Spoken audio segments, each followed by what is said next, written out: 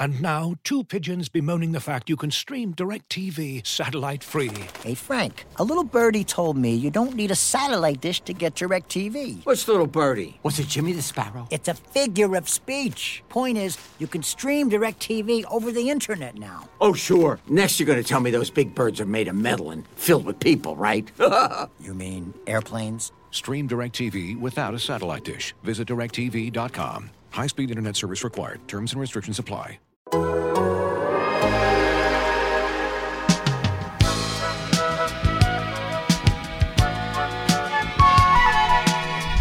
Hello and welcome to Jurassic Pod. I am Eric Corrine. This is the post-WrestleMania, post-Grammys edition of Jurassic Pod. Joining me, as always, live from Parts Unknown, Holly McKenzie. Holly, how are you?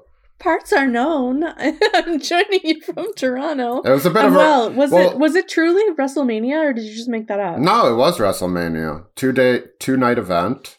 Okay. Pat McAfee wrestled. Who else wrestled? Oh, Logan Paul wrestled. Do I know that name because of a specific reason? No, he's like a talk radio dude. Yeah, he did the interview with Aaron Rodgers. Yeah, he's right? like Aaron Rodgers. No thanks. We don't need to talk about that. I didn't know that was a thing. Yeah, no, he's now the color commentator on SmackDown. So he got roped into a WrestleMania match. And also Johnny Knoxville of Jackass fame also wrestled. Ooh. Yeah, against Montreal's own Sami Zayn. Did you watch this? No, both nights. One night I had plans. I went to Second City on I guess at Dawes in Danforth. First real night out with a group of people in a while. We've been out, but just with one or two people at a time, and generally, at a house or outside. This was at a place where people were in Toronto. Did people wear masks? How did you feel? I mean, I guess I'm excluding all of the times I go to cover Raptors games. I'd say it was a higher percentage of mask wearing than at Raptors games, but still that's pretty strange. It's not a high bar. This isn't.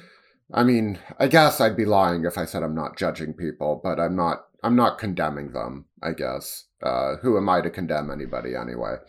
Yeah, so that was fun. And then we went out to a patio, which was nice, a heated patio in the back of a restaurant. Nice.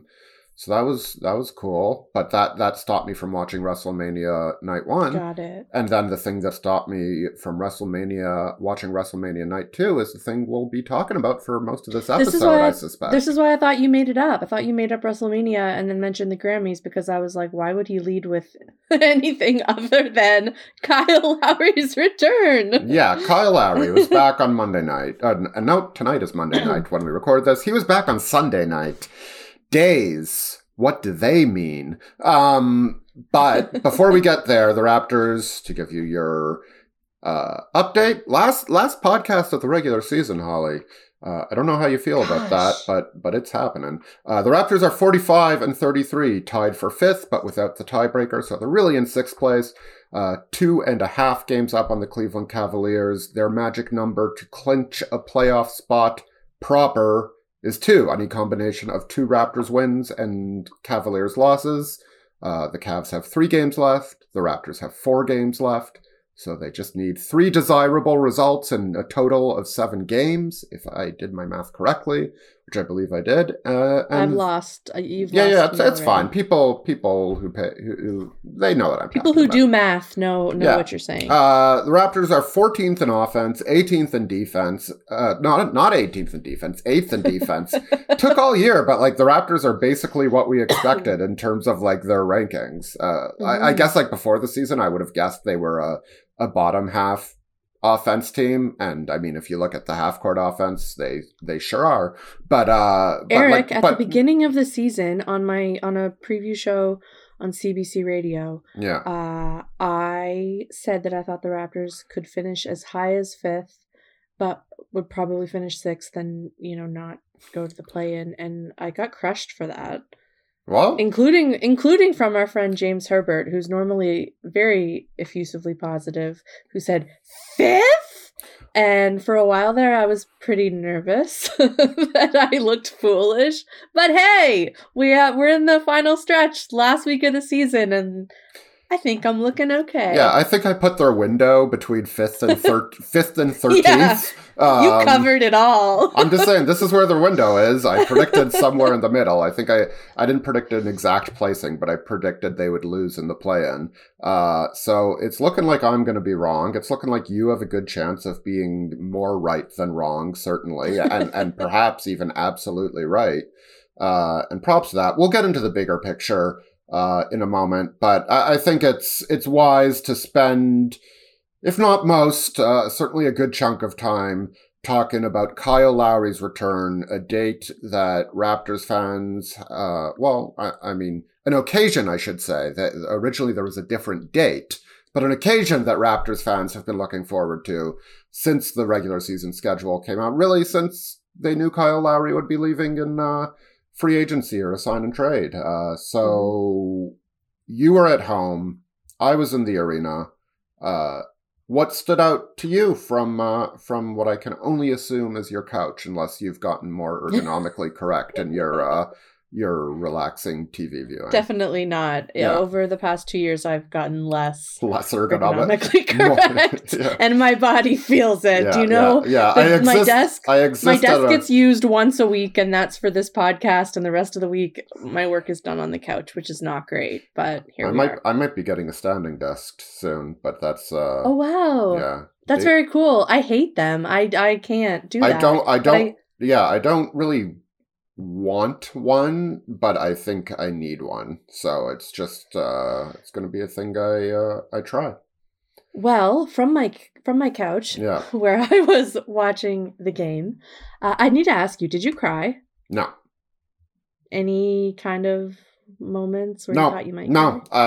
I'm not saying that to be too cool for school. No. Like Kyle Lowry was. But I just didn't. Now we don't need to talk about what I was about to talk about. It takes a lot sometimes to make me cry, and like during Kyle Lowry's whole tenure, I mean, of course I'm emotionally invested, but my job is to, impartially document what's going on. So maybe it's not always that easy to do that, but. Yeah, I'm going to challenge you there because I think that you can emotionally react to situations. Yeah, no, I'm not without being while still being impartial. But I agree with that. But my job is to impartially document. Does that mean I don't get like emotionally invested? No, like I've whipped enough pens at desks when a Raptor makes a bad play, or I think I've told this story, but I think I just stood up and swore when Kawhi dunked on Giannis in 2019.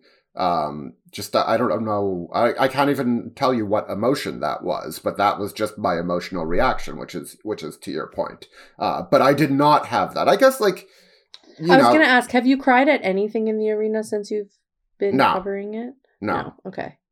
No. Shocker, I have. Only my own feelings. Nothing Raptors related.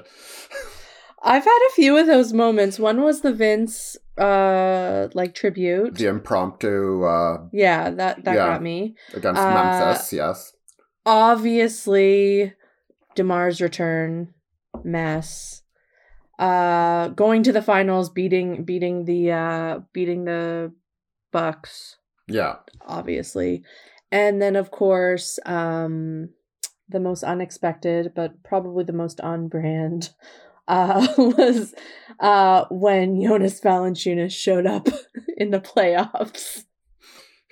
I just didn't expect it. I didn't expect to see him. And then I saw him in his leather jacket, and I just kind of burst into tears in the gondola. But it's fine. And people who say no crying in the press box, well, whatever. It's fine. We're crying.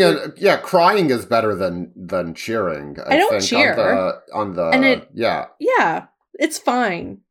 Emotions are good. Yeah, this isn't an anti-emotions podcast. I'm just saying that I didn't cry. I don't want to lie to the people. I was curious. I wanted to know if anyone did cry yesterday. I didn't see anybody. I mean, I'm sure people in the crowd did. But anyway, did you cry at home? Yes. Did I cry 20 minutes ago reading your story from last night where you had a bullet point twice in one bullet point? That's called efficiency. We have to come up with a stat for that. Where you told us that CPB, cries per bullet. After Kyle's post-game press conference, because there were two and both were amazing, you said that he took a call from Damar. Oh, my heart, just like stab it with good love feelings. And also he talked about bringing his sons with him and how important that moment. I even asked that question, Holly. That was the moment like during the on-court ceremony that got me. Obviously, I don't think that's a surprise. It was just a beautiful moment. His kids are so, oh my gosh, they're precious. They're so grown up compared to we haven't seen them in 2 years because of the pandemic, and it was just really sweet to see them there with him and see them watching the tribute. And you know how much it means to Kyle to have them there. And oh my goodness, can we just talk about everything, Eric? I want to talk about it all.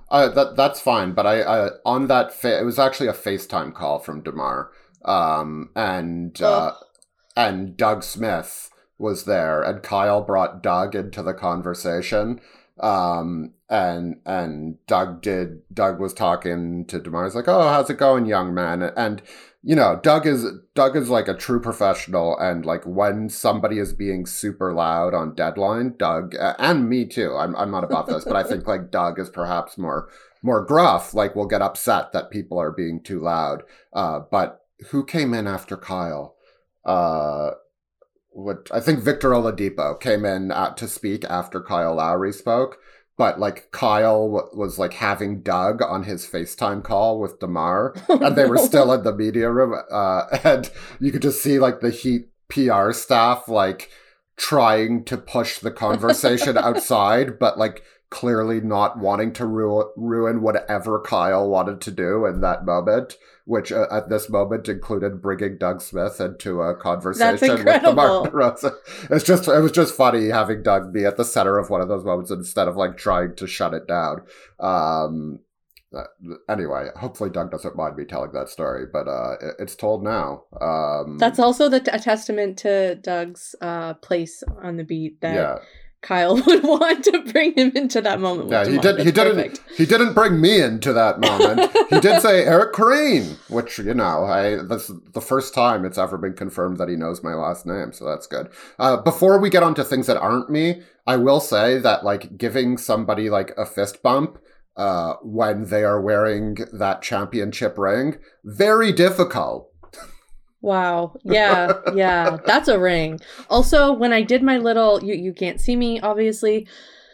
One of these days, this webcam will be fixed. But when I said stab me in the heart with love, when we were talking about that, I jabbed myself in my like sternum with my thumb knuckle, and now that hurts. So we've made some mistakes here today, but we're going to try to do no more harm for the rest of this podcast. But anyway, you saying that made me think, imagine getting like hit in the chest with that ring on by someone who had that ring on. Kyle came and he wore the ring. Oh, as soon as you saw that, to me, that was like the best I love you too flex to the crowd. To everybody. Like, we did this together. I did this here. I loved it. It was so sweet. Yeah, the whole evening, I mean, after the video, it actually, to me, it felt basically like a normal game, but like given I don't think adrenaline's the right word, but like that the emotional apex or climax or whatever came like before the game started. Like there was a weird flat feeling to me throughout a lot of the game. But that first few minutes, I kind of wish they would have just let fans keep on cheering and like start the games a few minutes late. I understand there's, trains to keep on the tracks there, but it was really cool, and that he brought his sons to center court. You know, I know he did that mostly for his sons, Carter and Cameron, but I think that helps emphasize, and is something he talked about, that, you know, this was a home and this is where the family, like, they didn't live there full time or anything, but this is where their family grew up together and called home for, like, the beginning of their kids' lives, and to the point where they're, you know, nearly tweens, Holly. They're almost tweens. Stop it. There was a moment on the broadcast. I don't know if you noticed this in the arena, but they had like a little box camera on the screen that was just Kyle, like during the warm-ups and stuff. So it was just like in the corner of the screen there was a camera. Okay. So like a picture-in-picture, yeah. Yeah. Sorry, that was the term that I could not get my brain to wrap around. It's been that kind of day for me, as Eric can attest. First of all, watching that, I was thinking this would be my absolute nightmare. Like, imagine just knowing there's a camera close up on you for, you know. But there was a few moments that cracked me up about his sons. You could see him motioning to his sons, like when they were by the bench, like, come over. And probably just because, like, there was so much commotion on the court, I think his sons were, like, not sure if they were allowed to, like, you know, just cut through the court. And he kept saying, come on. And it was just like such a dad moment, like a parent trying to like get their kids, like, just get over here. And it was such a cute moment. Obviously they did end up over there, and I'm glad that it all worked out. But it was like a real, just like a stars. They're just like us, like behind the scenes glimpse into that moment for him. You could tell it meant a lot. Well, I mean, it must be hard. It must be hard to get your kids' attention. Like at the best of times, it's hard to get kids' attention. But in that setting, in like front of 19,800 people. Most of them wearing your dad's jersey or signs with his face on it and are screaming at him. Yeah, I don't like. I doubt there was like he probably got a heads up on like what the general order of things would be, but there's no dress rehearsal. It's not like you get a rehearsal dinner like you get at your wedding sometimes, depending on the wedding. And so to assume that, I don't know how old they are now, like 11 and 9, 10 and 8, something like that, to assume that they'll be able to just intuit what's going on. Like I can empathize, or I can never remember the difference between empathize and sympathize. One means you've gone through it and so you can relate to the person. The other means you haven't gone through it, but you can still feel for the person. I think I sympathize with him. I cannot really truly empathize with him. This is what we're here for, is to define words. But yeah, it was a cool night. The video was great. What was your favorite moment of the tribute, the video tribute? That's a good question. I remember that his opening press conference. Do you remember who the other Raptor was who was also being introduced that day? Landry? Yeah. And I remember, again, we're making it about me. I wrote a big feature on Kyle, which is still one of the pieces that, like, I'll just say it was like the first piece, or like one of the first maybe 3 pieces I wrote in this job that's like, okay, maybe I'll be able to do this half decently, was like my introductory piece on Kyle. And in the comments, I remember saying, somebody saying, is there going to be one of these on Landry too? And like, that's not a ridiculous question, but it's like, you do understand Kyle is more important to the future of this franchise than Landry Fields, right? Like, even also you bent yourself over backwards trying to get these quotes, and you actually felt good about it for once. So anyway, the shots of him, and I think if memory serves, he's in a bow tie. Like, he's clearly like a bit chubbier, less like pre-Kyle is going to, what was that hashtag? Skinny Kyle. Like, it was pre-Skinny Kyle. That happened over that one off season, I think, post the Washington sweep. If Kyle O'Quinn posted the photo, remember? Yeah, great moments, and I didn't hear that in any memory, Lowry remembrances. So seeing that and seeing him talk at that press conference, I think that was cool. For me, you have Casey voice in the video. The thing about it is, like, I just watched it again this morning, and I noticed it was him. While I was there, I did not... I was trying to place who it was, but I couldn't tell who it was. I'm like, that voice sounds familiar. Which coach is it? But I thought for some reason it was an opposing coach. Now, I mean, I guess it was. But anyway, go on. Like, talk on that, Holly. Well, I was just really surprised to hear Casey's voice. I mean, it makes sense because it's obviously over Kyle's tenure, but I wasn't expecting to hear it, for many reasons. Just wasn't. And when I heard it, I was really excited, and it just made me think of those early years and that series against the Brooklyn Nets. And you mentioned it in your piece today that obviously the image of Kyle on the floor after getting his layup blocked, and DeMar consoling him on the floor with him, him going through George Hill's legs was a perfect shot that I didn't expect to be in there. And then obviously, the charges, but my favorite part was when they re-showed the clip of his sons announcing him from when they were in the bubble. No, that's probably the correct answer, because I actually had forgotten about that, the bubble introductions, and that was legitimately cool. Seeing his sons, because for that they also had the picture-in-picture with Kyle in the corner as they were showing the tribute on the screen, so you could watch the tribute of his sons announcing him, and then the picture-in-picture showed Kyle on the bench with his sons beside him watching themselves announce him, and they got to see how happy Kyle was in that clip. That was really, really sweet. It was great. Yeah, it was a really, really great job. Great video. On our rundown, you have a question that said, what was my favorite part of reporting on the Kyle return? And I think in general, and it's not so much the reporting of it, but as somebody who covered his whole career in Toronto, my favorite part is that he knew this was about him, and he didn't act like it wasn't about him, and he didn't act too cool for it. He was sort of being the star, wearing the nice suit, wearing the sunglasses, properly accessorized, but he didn't hide behind a layer of false, let's get this over with, we really have to, we're really going to do this. He knew it meant a lot to a lot of people. I'm sure it meant a lot to him, but, it was an occasion, and sometimes Kyle Lowry doesn't like occasions, and he's just...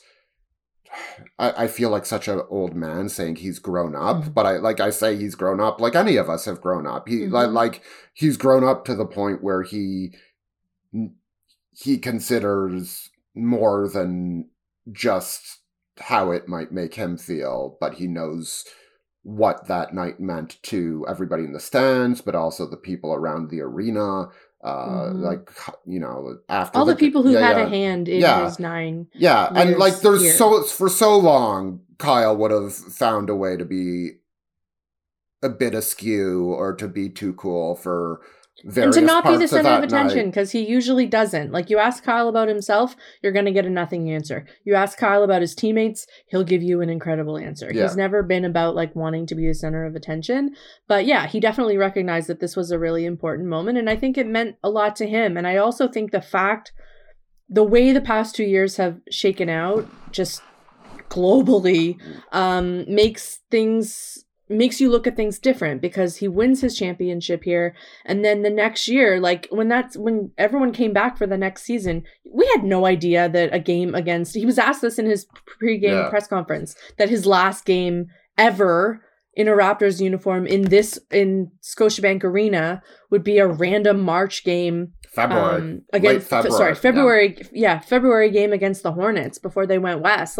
No one could have known that would happen, and then the next 2 years would happen, that the team wouldn't be back here, that he, and then obviously this year there were reasons why he couldn't have come to previous games, that the previous game that was supposed to be his return for personal reasons. And I think that time away really does make you realize, like, you never know when a moment may not get to come around again. So he knew this was a huge moment. He only gets to come back once as the first time. And it meant a lot to a lot of people, and it meant a lot to him. And I'm really glad his sons were with him.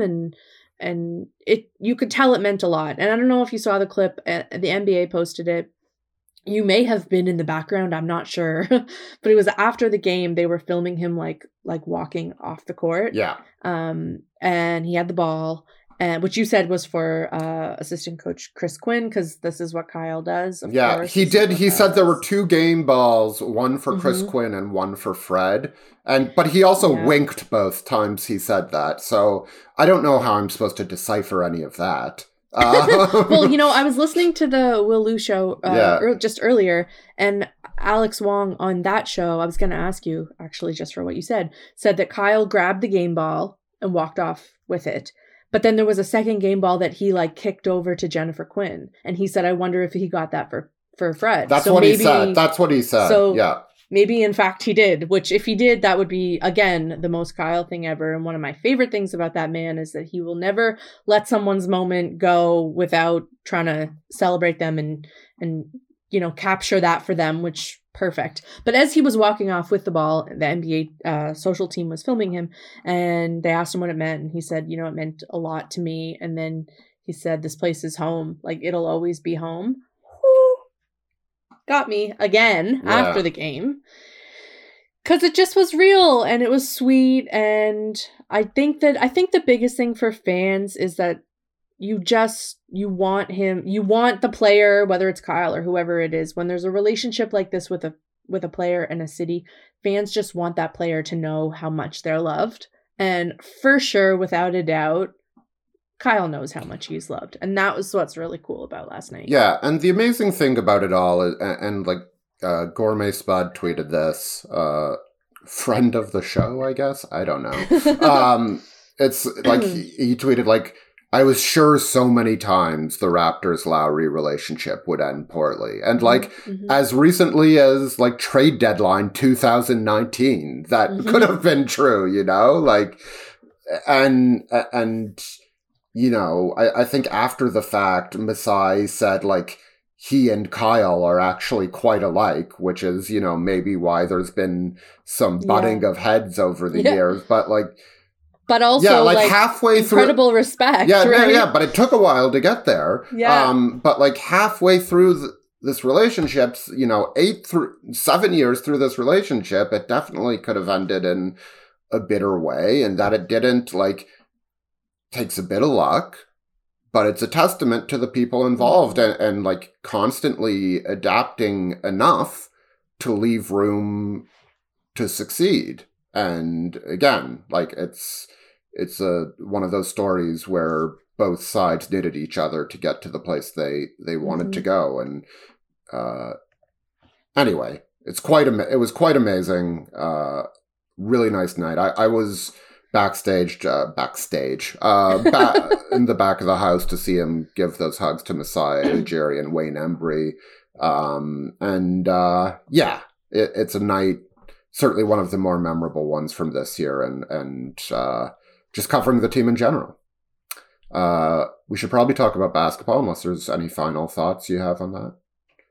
No, we love Kyle. I'll say it for you since you're impartial. Yeah. It can be attributed to me instead. He's the best. The Raptors lost that game despite the Heat. Who cares? Is what I wrote in the rundown. The Heat did not have Jimmy Butler, PJ Tucker, Dwayne Dedman. Oh yes, we need to mention PJ in his flowered hoodie. I think he was wearing shorts. Was he wearing shorts? I feel like he was. Maybe that could be. I can't verify that at this moment. But he was wearing a really patterned, bright hoodie. He was filming the entire Kyle video and reaction, and he posted it to his Instagram immediately. I'm talking 5 seconds after it aired. He had 6 stories in a row on his Instagram, which again just shows how much Kyle is loved. Also, Jimmy Butler had posted a 5 photo story of Kyle calling it Kyle's day, like leading into the day, which I thought was really sweet. You can just tell that his teammates love him, because how could you not? Anyway, continue. Yeah. Sorry, let's talk about basketball. Sorry. Kyle was pretty great. He was pretty great. 16. That first quarter, Fred just coming out like gunning. Yeah. It was amazing. And then also Fred in his post game saying, I wanted to give him my best. He deserved that. Also got me, because those two are just great. Yeah. Go ahead, talk about basketball. I won't interrupt. Maybe we should just call the podcast Go Ahead, Talk About Basketball.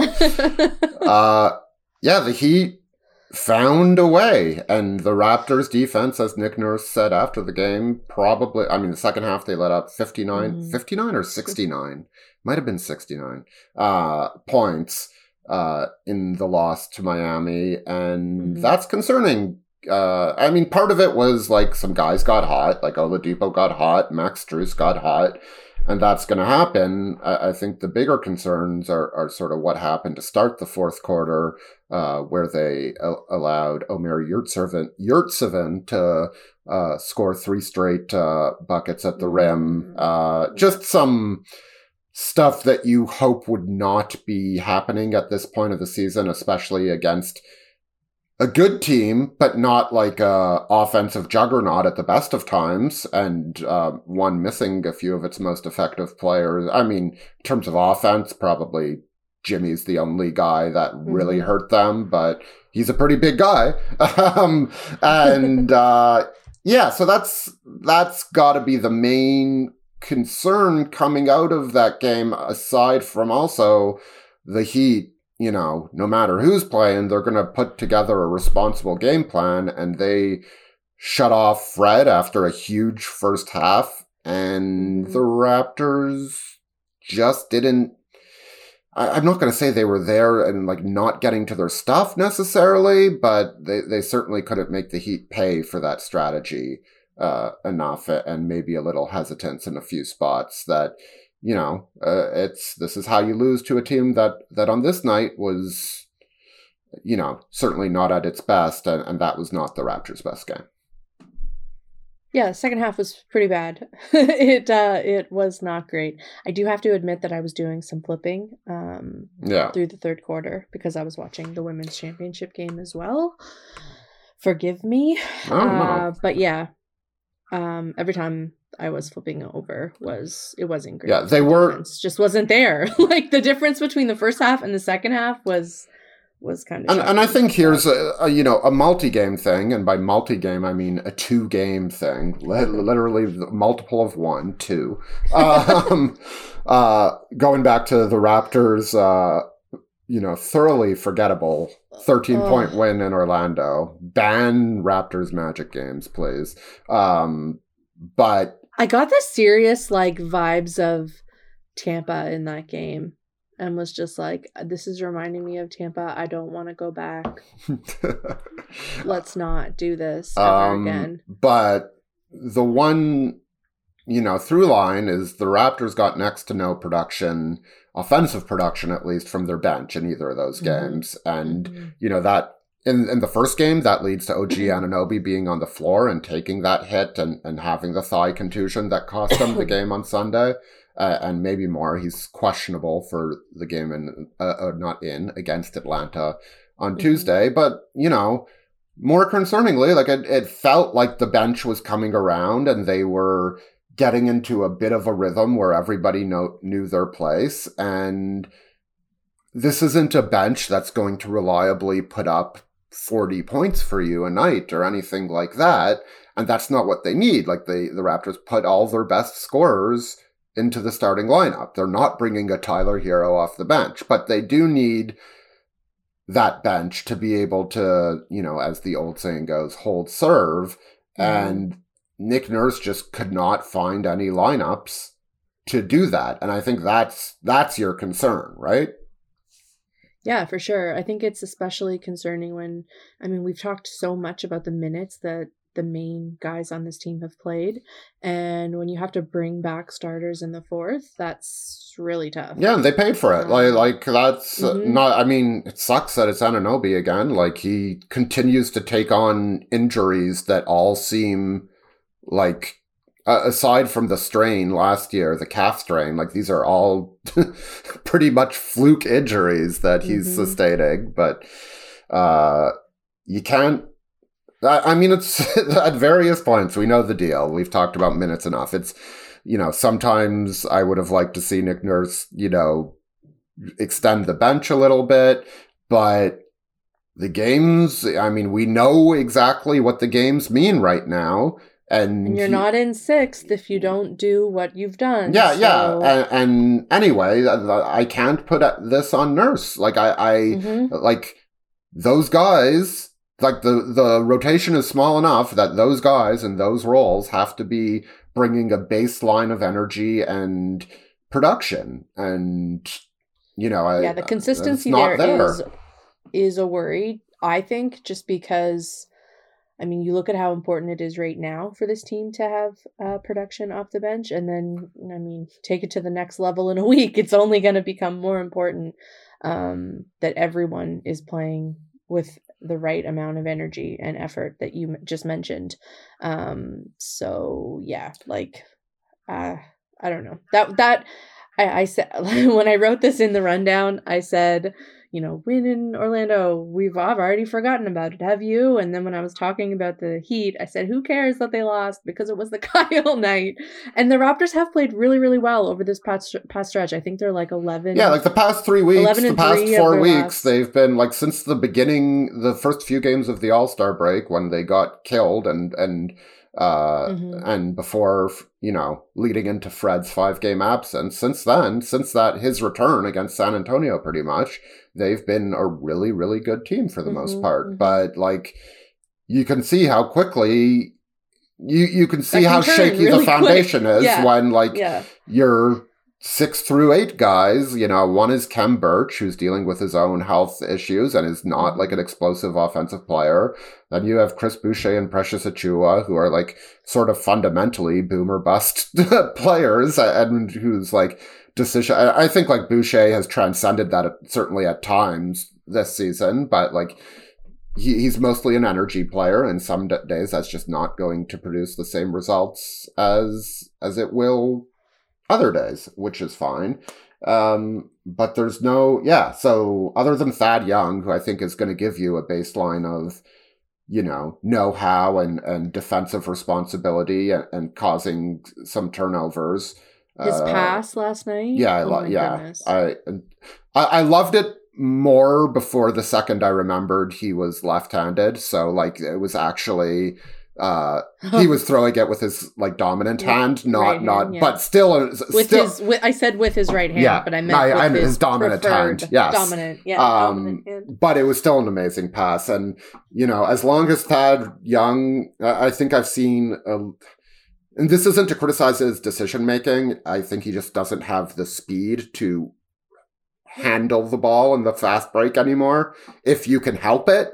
like you don't get to choose who's handling it in the fast break all the time, but there were a few rough turnovers, I will say, with him in the last 2 games. But in general, you can count on him to come on for pretty much any of the starters and find a way to fit in. It's, can you get 2 reserves? Can you get 3 reserves on the floor at the same time and continue to play well? And this is all kind of funny because, I went into the week wondering aloud about the starting lineup.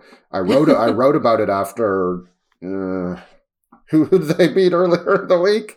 Before Minnesota, the game that we thought they were going to lose. Yeah. So I wrote about it after the Minnesota game, and then the starting lineup, so against Miami, but very good in the game in Orlando. The only usable lineup pretty much. So yeah, when you look toward a 7-game series against a playoff team, a top 4 team in this conference, that the Raptors were already going to be underdogs, I'm certainly reminded of really how difficult that's going to be and how small the margin of error is. Yeah, Sorry, I was just looking at the notes for the game against Minnesota. Since we just talked of all the negatives, we probably should just touch on that game because we had both predicted the Raptors would go 2-1 this week with a loss to Minnesota and wins against the Magic and the Heat. They did go 2-1, but they lost to Miami, the Heat, to the Heat. Only the Heat. That game against the Wolves was a blowout win. They won 125-102. It didn't even feel that close. After a terrible first quarter, by the way. Yeah. Yeah. And Pascal finished with a triple-double. He had 12 points, 10 rebounds, and 13 assists, and that one will not be taken away from him by the stats crew after the fact, which was awesome. So after one game, after scoring 40 points, he comes back with a triple-double just to show the versatility there for all NBA Spicy P Pascal. Yeah, no, we're not gonna. I mean, he has a strong case. I think so too. And also in that game, Trent had 29 and OG had 22. And OG's been shooting the hell out. It sucks to see him go out, OG, because he was shooting really, really well since he came back. And it's hard to say with contusions. We've seen how long they can last on different parts of the body, and you eventually, at some point, you just need to get into that. Like, you need reps to get used to playing those minutes more so defensively. Like, because his offensive role has been cut back, except for the occasional, post-op opportunity or ISO opportunity. He's certainly not doing as much now as he was earlier in the year for, he was just out for a while, and Siakam has excelled so much, and Scotty Barnes is taking up more of the offense than, you thought at the beginning of the year. But, in that Minnesota game, granted, the Raptors shot the hell out of the ball, but when you get the ball to the weak side and it's Gary and OG deciding whether to pass to one another or shoot the three, as opposed to Gary and Chris Boucher, let's say, that makes a huge difference. Or Gary and Thad Young, that makes a huge difference. And first of all, for those drivers, theoretically creating that space, and if they elect not to give it to them, you have two real weapons there. And so make no mistake, they need all of their top guys healthy. It really felt like the spacing was improved since OG had returned. That was the biggest thing that stood out to me. Sorry, I didn't mean to interrupt. Continue. No, I think that's generally my thought. Pascal Siakam continues to play really well.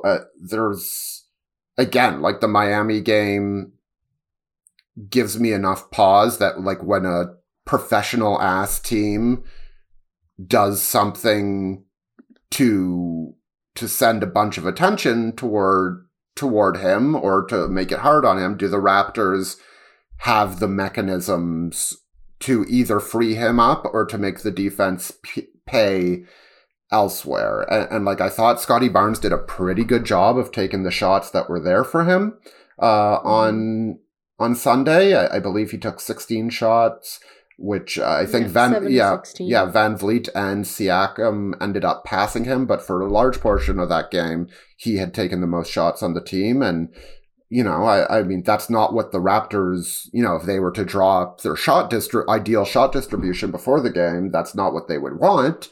But I think there is an element of, you can't dictate how a team's going to play you, and it's more important that Scotty step into those shots, and I didn't think he was forcing much of anything, maybe one or two bad shots in there, but nothing big, and I thought he was pretty damn good in that game again. But yeah, the Raptors are going to play a really good defensive team in the first round of the playoffs. A lot of those are well equipped to put pressure on the perimeter. Maybe only Philadelphia isn't, because Joel Embiid generally hangs back, and now that's terrifying in its own right. But the Raptors need to. It's just the movement and the spacing when everything isn't perfect is just not. Again, it's the margin for error thing. they're not good enough to just be okay in those facets. They have to be right on their marks, making cuts at the exact right time, and it's not there yet. I don't know what else to say, but the biggest flaw of this team is still a flaw. It's half-court offense. Sorry. Well, I was feeling really good until you. But that's the bar, right? Like they're going to be. Listen, we also do have to just mention one more thing about the Kyle night. I'm sorry, you mentioned Scotty. We didn't mention this before. The moment after the game where Kyle embraced Scotty and had some words for him, that was really cool. It was like one era to. Yeah, and I think the cool thing about that is like him. Use your pronouns, Eric. Kyle saying that like Scotty will fit in perfectly in Toronto because of his passion and how hard he plays, and that's like, again, it's a commentary on himself, and like they got a championship, so duh, but like he knows what made him so beloved here, and he can, like, even though like Kyle and Scotty, like, not really similar. I think they're more similar than their body types would suggest, but like but not similar in any traditional way, but there is a spiritual, stylistic overlap to some degree, like an attitudinal overlap, even though... Is attitudinal a word? We'll see, but like, even though like one's smiling all the time and one's scowling all the time, like it's all driven by sort of the same sort of, competitiveness. It is a word. Yeah. Attitudinal, relating to attitudes. All right. So yeah, that was cool, and I think it made its way into my story today at theathletic.com. Subscribe to The Athletic. I like that I don't have to prompt you to say that anymore. This episode is brought to you by Michelob Ultra, the official beer sponsor of the NBA. Want to get closer to the game than ever before? Michelob Ultra Courtside is giving fans the chance to win exclusive NBA prizes and experiences like official gear, courtside seats to an NBA game, and more. Head over to MichelobUltra.com/courtside to learn more. Looking for an assist with your credit card but can't get a hold of anyone? Luckily, with 24/7 US-based live customer service from Discover, everyone has the option to talk to a real person anytime, day or night. Yep, you heard that right. You can talk to a real human in customer service at any time. Sounds like a real game changer if you ask us. Make the right call and get the service you deserve with Discover. Limitations apply. See terms at discover.com/creditcard. But yeah, like there's no easy first round opponents. There's no bad. Now that the Brooklyn Nets are not going to be the Raptors' first round opponent, there is no bad first round defensive team that they're going to play. So teams know what the Raptors want to do. The Raptors are still growing, especially when they don't have their starting five out there. There's always going to be a player or two who isn't necessarily super comfortable with making the next decision very quickly, and that's why the Raptors want to get in these games, right? They want their players to feel that. And it's important that they feel that. And if they can overcome it, that would be amazing. But even if they can't, that is also essential in their minds and in my mind to the development of this core. I don't have anything to add. I agree. I'm just letting you go on. Yeah, I didn't want to make this a bummer, but like that's what this is all for, is so these guys can learn like both like the feel of big playoff type or playoff games, but also the basketball, like the X's and O's, because the game changes not just from a feel and vibes perspective, but from a literally how you have to play perspective. It will be fascinating to see. We will probably talk a ton about this next week, so I should stop going on this rant, but it will be... Yeah, I'm about to cut you off because you're ready. It will be fascinating to see about, the way the Raptors want to play and play in defense and cause all those turnovers and get out in transition, whether they can do that to even a close degree to what they're able to do in the regular season. But we'll get more into that next week. You're cut off. Yeah. That was not in the rundown, and I felt like you could have done a full hour just on your thoughts on that. Coming next week. I did want to mention one thing. We'll pull it out for a trailer. Our question last week about like mortifying moments. Yeah, that we wanted Herbie to walk us through gently. Yeah, I thought of two. Do you want to hear them? Yeah. Sure. I wasn't sure. Yeah, so one was with friend Dwayne Watson, who is usually a fixture around the arena. Yeah. And it dates back to the first OVO concert festival, the very first one. Yeah. We went to that last minute and it was very exciting. And then after the show, we went out for dinner, like a late dinner after the show. Spice Road? And no, 7 West actually. 24 hours, 7 West. Is very late. And we were very excited because it was a great show. And I had ordered nachos, and it was very busy that night, but I had ordered nachos, as I almost always do when I go out to eat, because I have such a refined palate, as you know. And we were like kind of like talking about our favorite moments of the show and reenacting moments, and I was really excited, and I was like, and then when Kanye's no longer a source of pride for me. We all loved Kanye at some point. Continue. We did. But you know, throw your diamonds in the sky if you're feeling the vibes. And I threw my hands up and I caught our server, and they knocked over our entire nachos on the table next to us. Not great.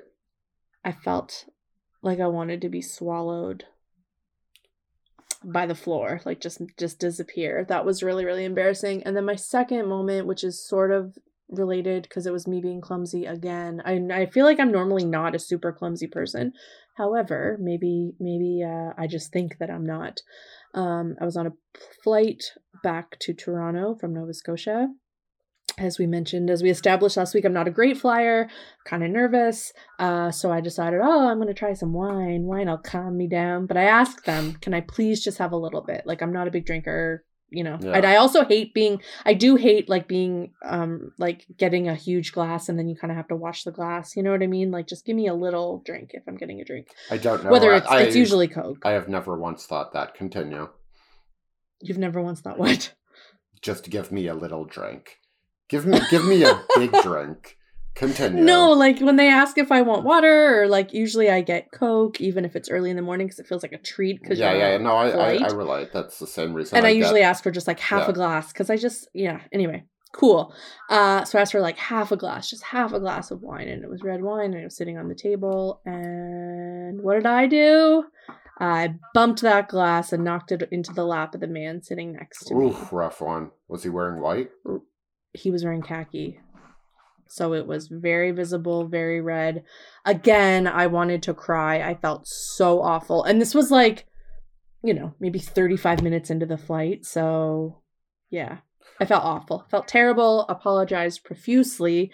He was so nice. Like, whoever, I don't know who this man was, obviously. But if ever I had the opportunity to apologize to him again, I would, because he took it in stride. He was so, accepting of my apology, told me not to worry about it, but you could tell he was pretty cheesed inside, because he now had to sit with like this wet lap of red wine all over his light pants. At least it wasn't a longer flight.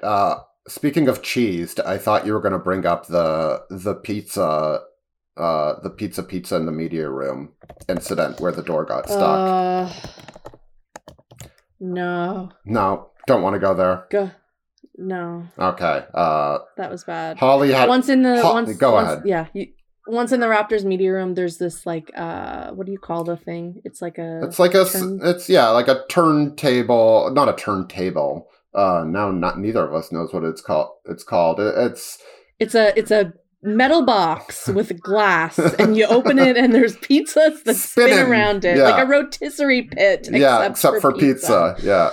It's always in the media room. It was the opening game of the season. It was against the Pistons, and I tried to open the door, and I think because I'm shorter than most of the people there, my angle was off, and when I opened the door, all 5 pizzas slid off the secret yeah, that's what I did in real time too, as Holly will be.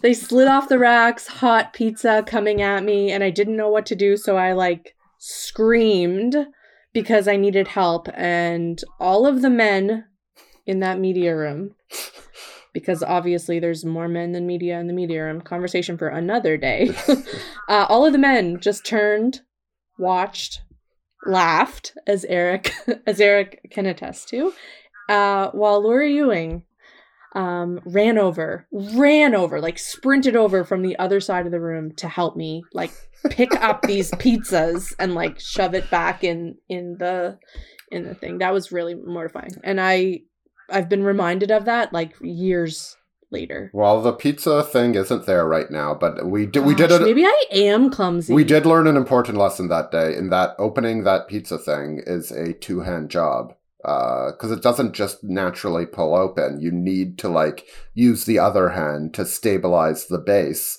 so that it can unlatch properly. I'm sure people are glad that we spent this much time talking about all the times really Holly. Sorry. No, it's okay. Let's get to a few questions before we say goodbye for the regular season. Dave G. Bradley asks, what is this podcast called? It's called Jurassic Park. Thanks for asking. Ashley, Ash RH82 asks, is OG cursed? Holly? No, we're not going to talk about people being cursed. That's awful. I understand why the question would be asked, but no, he's not cursed. He just has had a string of unfortunate events. Yeah.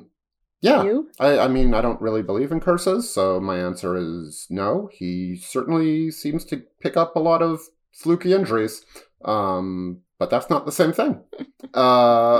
Orlean. Something like that, asks, if the Raptors clinch 6th, do you think they'll rest Fred, Pascal, and Scotty before the playoffs? Fred, yes. I think there's a good chance he won't play in the Houston game regardless. Would be my guess. That's the back-to-back on Friday. Pascal, I'm sure they will cut down on minutes, if not the whole thing. If not giving him a game off. Scotty, they're not going to play him 45 minutes in a meaningless game against the Knicks at the end of the season, if that game is, like, meaningless.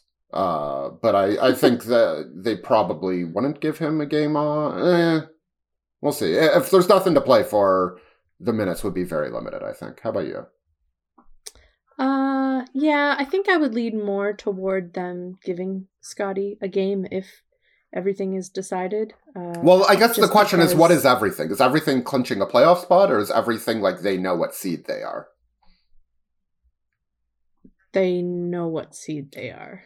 So, like, if they can still get 5th, but they know at worst they'll finish 6th in the the Houston or New York games. Well, I hate to say it, but I think that could depend on how everything else looks. No, I know, but I'm just saying, if that's the scenario, right? Oh, like you mean at the top of the standings and who they're playing? Yes, I don't think the Raptors are gonna. First of all, you can't do it. Like it's so close that it seems unlikely that. Well, it doesn't make sense to try for something in particular. But I don't know. Like, I feel like I think at some point they might be fine with the 6th seed. I don't think that. That's what I mean. Like I don't think they're going to go all out for the 5th seed. Whether that means they would give Fred like a whole game, like 2 games in a row off if they indeed sit him against Houston, I don't know. But I think that they'll definitely err on the side of caution there. Yes. Yeah, well, I think that they know, or, if they know that they're going to be 6th, then that's the way it's going to shake out, or at least 6th. I just think with Scotty, for me, I kind of err on giving him time if you can, just because it has been a long season. A very long season for all rookies, but especially rookies that are playing as much as he is, compared to his last college season. So, yeah, you want people to be fresh going into that next season, that postseason, if we can. Yeah, so let's get on to this week, because that will determine what we're talking about next week. Hopefully not a playing game. The Chicago Bulls prediction time. Your favorite part of Jurassic Pod. The Chicago Bulls prediction time.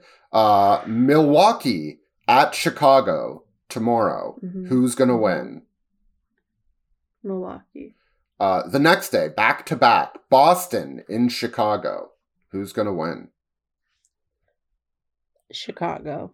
On Friday, Charlotte in Chicago. Probably Charlotte, even though I think Chicago, just to like mess with my brain. Well, you've got to call it one way or the other. Chicago. You heard it. Chicago. and they had the season in Minnesota in a game that might mean nothing to Minnesota, might mean nothing to Chicago. Yeah, I think that Minnesota will win that game. So you're calling Bulls 2-2. I think like Bulls 2-2 in general is a reasonable prediction, but that means the Raptors have to go 3-1 to pass them. So can they? We've got Atlanta on Tuesday, Philly, Danny Green 3 years later ring night on Thursday, Houston on Friday, and then wrapping it up in Madison Square Garden on Sunday. I'm going to go loss, win-win. Raptors finish 6th. What are you going? No. Really? Yeah. Listen, Atlanta's been playing really good. That is on my mind. I'm going to say win. No. I'm going to say loss against Atlanta, win against Philadelphia, win against Houston, win against New York. So that would get the Raptors to 5th, if Chicago does indeed go 2-2. But like obviously, the last game. That's assuming that the roster is playing. Yeah, no, I mean I think the last game is impossible to predict. Like the Houston game is very even that Houston game. Yeah. I don't know what will be happening. Well, with the Raptors, we don't know what's going to happen otherwise. Yeah, they've made it a habit of confusing us. And just so people know, the Cavaliers end the season in Orlando on Tuesday, in Brooklyn on Friday, and home to the Milwaukee Bucks on Sunday. It's a tough way to close a season. Yeah. Regular season. But, I mean, the Nets will be playing for something almost surely. Whether they care about it, who knows? The Bucks very well might not be playing for something. They very well might be playing for something. Again, what do these teams care about? That's the new layer. It's like, not only do they have something to play for, but do they care about the thing they have to play for? That's where we are now. I think that if you're a team that's not making it to the postseason, you have quote unquote nothing to play for. You need to show up and you need to give it everything just for your pride. That's what I think. I agree, but we're not even talking about those teams. We're talking about the teams that are making the playoffs. I'm talking about the teams that are not. Okay, so you want to talk about you want to talk about the Tampa Tank then? Listen, you put all the other teams in a different country for a year away from their fan base and let them be booed in their, I'm doing quotation marks, home arena, and then we'll talk. All right. So the Raptors are special, and they get to be competitive when it's useful to them. But all other teams should be competitive all the time. Got it. No, I'm just like, that's fair. There is a conspiracy against the Raptors and Canada as a whole, as perpetrated by the NBA. There is not a conspiracy against the Raptors, but I will say that I do think that was just like that's never going to happen again. Hopefully that a team will need to be relocated for the reason that it was. That was just an out of the ordinary. No, and the Raptors were in the right. I believe they did the absolute right thing. We don't need to relitigate this. If the league wants to get rid of tanking, they need to remove incentives to lose games. And that goes up and down the standings. But so when we talk to you next week, the regular season will have concluded. We will know where the Raptors have finished. What do you think? 6th or 5th? I'm predicting 6th. I predict that they and the Bulls both go 2-2. I predict the Cavaliers. It doesn't matter what the Cavaliers will do. They'll probably finish 7th. Unless apparently my math that I didn't keep track of means I think they'll be 5th. We will see. Yeah. Perhaps subconsciously I've been wanting to make my preseason prediction correct. So we'll see next week. Most importantly, where will I be flying to? That's what everybody wants to know. And let me tell you about hotel prices during the Boston Marathon, Holly. Yeah. They're expensive. We're not going to predict that because we have a difficult enough time predicting what the Raptors are going to do. The team we watch every game. Holly, any final special correspondent news before we say goodbye to the people? Oh my goodness, we have Melbourne coming up this week. I'm so excited. It's my dream race time. The race time is going to be at 12:50 a.m. on Saturday night, Sunday morning, Saturday night. That's like a dream time for me. I don't have to wake up early. I don't have to stress about setting my alarm and potentially oversleeping. It's going to be dream. I can't wait for qualifying on Thursday and Friday. Very, very excited. I'm thrilled. Yeah, that's great. Yeah, the Raptors play at 7 p.m. that night. That game did not have a time until Sunday night. Yeah. On Sunday. Yeah, that night. But I get when someone... Anyway, we don't have to talk about your sleeping patterns. Holly, we'll get the full report on Melbourne next week from you. We'll also talk about the Toronto Raptors hopefully heading to the playoffs, and we'll have an actual playoff series to break down. No more hypotheticals. Hopefully. Wow, we did it. We almost did it. By next week, we will have made it. We will have done it. Holly, thank you so much. As always, a pleasure for me and hopefully for like half the listeners. Hopefully. I'm just replaying the fact that I spent 15 minutes talking about being clumsy and now realizing that in fact maybe my whole life I've just been thinking I'm not a clumsy person. We've sent Holly into a major tailspin over here. Yeah, huge spiral. As for the rest of you, enjoy your week. Hopefully we get some nice weather leading in to a fun springtime in Toronto, sporting and otherwise. Leafs head into the playoffs. Raptors head into the playoffs. Jays are back. Toronto FC up and going. Read all about all those things at theathletic.com. Subscribe to theathletic.com. Until then, enjoy your games. Hopefully you've had a chance to emotionally come down from Kyle Lowry night. And we will see you next week. See ya! As you've probably heard by now, we've teamed up with BetMGM this season. We'll be using BetMGM lines to make all of our picks, and we'll have special offers for our listeners each week. If you haven't signed up for BetMGM yet, use bonus code THEATHLETIC, and you'll get a 1-year subscription to The Athletic, plus up to a $1,500 first bet offer on your first wager with BetMGM. Here's how it works. Download the BetMGM app and sign up using bonus code THEATHLETIC. Make your first deposit of at least $10. Place your first bet on any game and claim your voucher for a 1-year subscription to The Athletic. See BetMGM.com for terms. U.S. promotional offers not available in D.C., Mississippi, New York, Nevada, Ontario, or Puerto Rico. Gambling problem? Call 1-800-GAMBLER. Available in the U.S. Call 877-8-HOPE-NY or text HOPE-NY 467-369 in New York. Call 1-800-NEXT-STEP in Arizona. 1-800-327-5050 in Massachusetts. 1-800-BETS-OFF in Iowa. 1-800-270-7117 for confidential help in Michigan. 1-800-981-0023 in Puerto Rico. First bet offer for new customers only in partnership with Kansas Crossing Casino and Hotel.